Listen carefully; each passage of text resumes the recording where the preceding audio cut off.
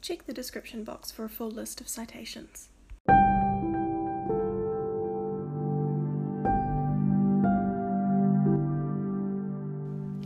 A Gobbet exercise consists of taking a segment of a text and closely analysing it in terms of its validity and what we can discover about the writer and the time period that they are writing in. This section that I'm going to look at is from Ovid's Metamorphoses, 15:821 to 833, from the Moore translation. It talks about Augustus. I'm going to begin by reading the Gobbet to you. The valiant son will plan revenge on those who killed his father and will have our aid in all his battles. The defeated walls of scarred Mutina, which he will besiege, shall sue for peace. Pharsalia's plain will dread his power, and Macedonian Philippi will be drenched with blood a second time. The name of one claimed as great shall be subdued in the Sicilian waves. Then Egypt's queen, wife of the Roman general Antony, shall fall, while vainly trusting in his word, while vainly threatening that our capital must be submissive to Canopus's power. Why should I mention all the barbarous lands in the nations east and west by ocean's rim? Whatever habitable earth contains shall bow to him, the sea shall serve his will. With peace established over all the lands, he will then turn his mind to civil rule, and as a prudent legislator will enact wise laws. Publius Ovidius Naso, Ovid, writes Metamorphoses in support of Augustus. The poets under the patronage of Gaius Macanus, a political supporter and friend of the Caesar, offered a biased but interesting account of the values Augustus wished to perpetuate, namely his fated divinity, peaceful nature, and the immorality of Marcus Antony. The first point is emphasizing the role of fate and the divine support of Augustus. Metamorphoses is an adapted, interwoven collection of both Hellenistic and Roman mythologies. The selected passage is taken from Ovid's Metamorphoses Book 15, in which he focuses predominantly on the concept of fate. Lines 821 to 833 utilize direct speech from Jove, consoling Cytherea as she despairs Julius's fate to be assassinated, beginning, "The valiant son will plan revenge on those who killed his father and will have our aid in all his battles." Ovid succeeds in presenting Augustus's actions taken in vengeance as both endorsed by the gods and inevitable. Virgil also presents Augustus as, quote, "promised oft and long foretold," end quote, with both poets using future tense when speaking of his deeds.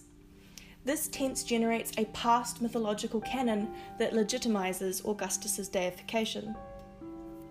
The second point is Augustus's peaceful nature. Just as Augustus does in Res Gestae, Ovid erases the violence of the vengeance by opting to emphasize Augustus's peaceful nature. Quote, "The defeated walls of scarred Mutinia, which he will besiege, shall sue for peace," end quote. The presentation echoes Augustus's claim that, quote, "those who butchered my father I drove into exile, avenging their crime by legal judgments," end quote, glossing over the reality that the legal judgments he refers to are the execution of, quote, "more than 3,000 members of the upper class in a Sullian-style prescription," end quote. In support of this reality, Appian describes the period's civil discord as, quote, "worse than ever," end quote. As seeking vengeance, Augustus was, quote, "not sparing even their friends and brothers," end quote.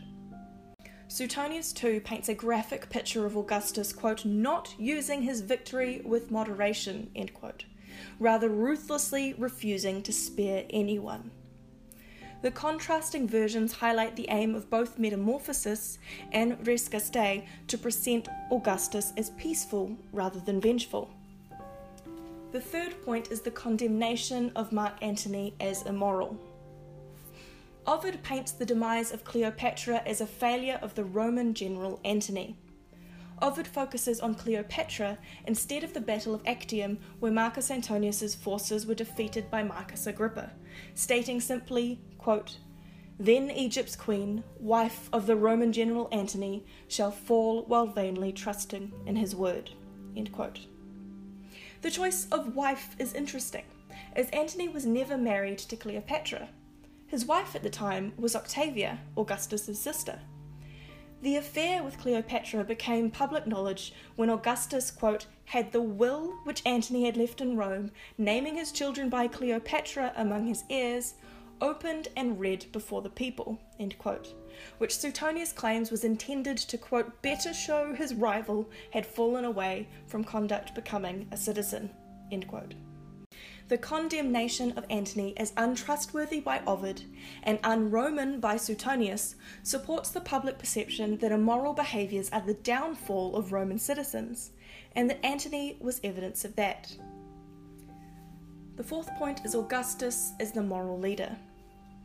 Ovid's passage finishes with the following, quote, "He will then turn his mind to civil rule, and as a prudent legislator will enact wise laws," end quote.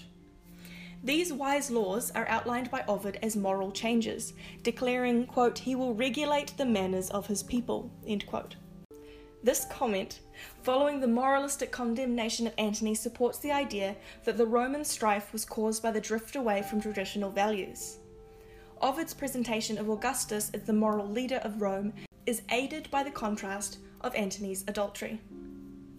Ovid's prophecy of Augustus functions in very much the same way as Virgil's does. It seeks to place the real-life Augustus within the mythological canon of literature. Ovid outlines this integration stating, quote, "Now Jupiter rules in high heavens, and now Augustus rules in all the lands, so each is both a father and a god," end quote. Consequently, making Augustus's divinity undeniable.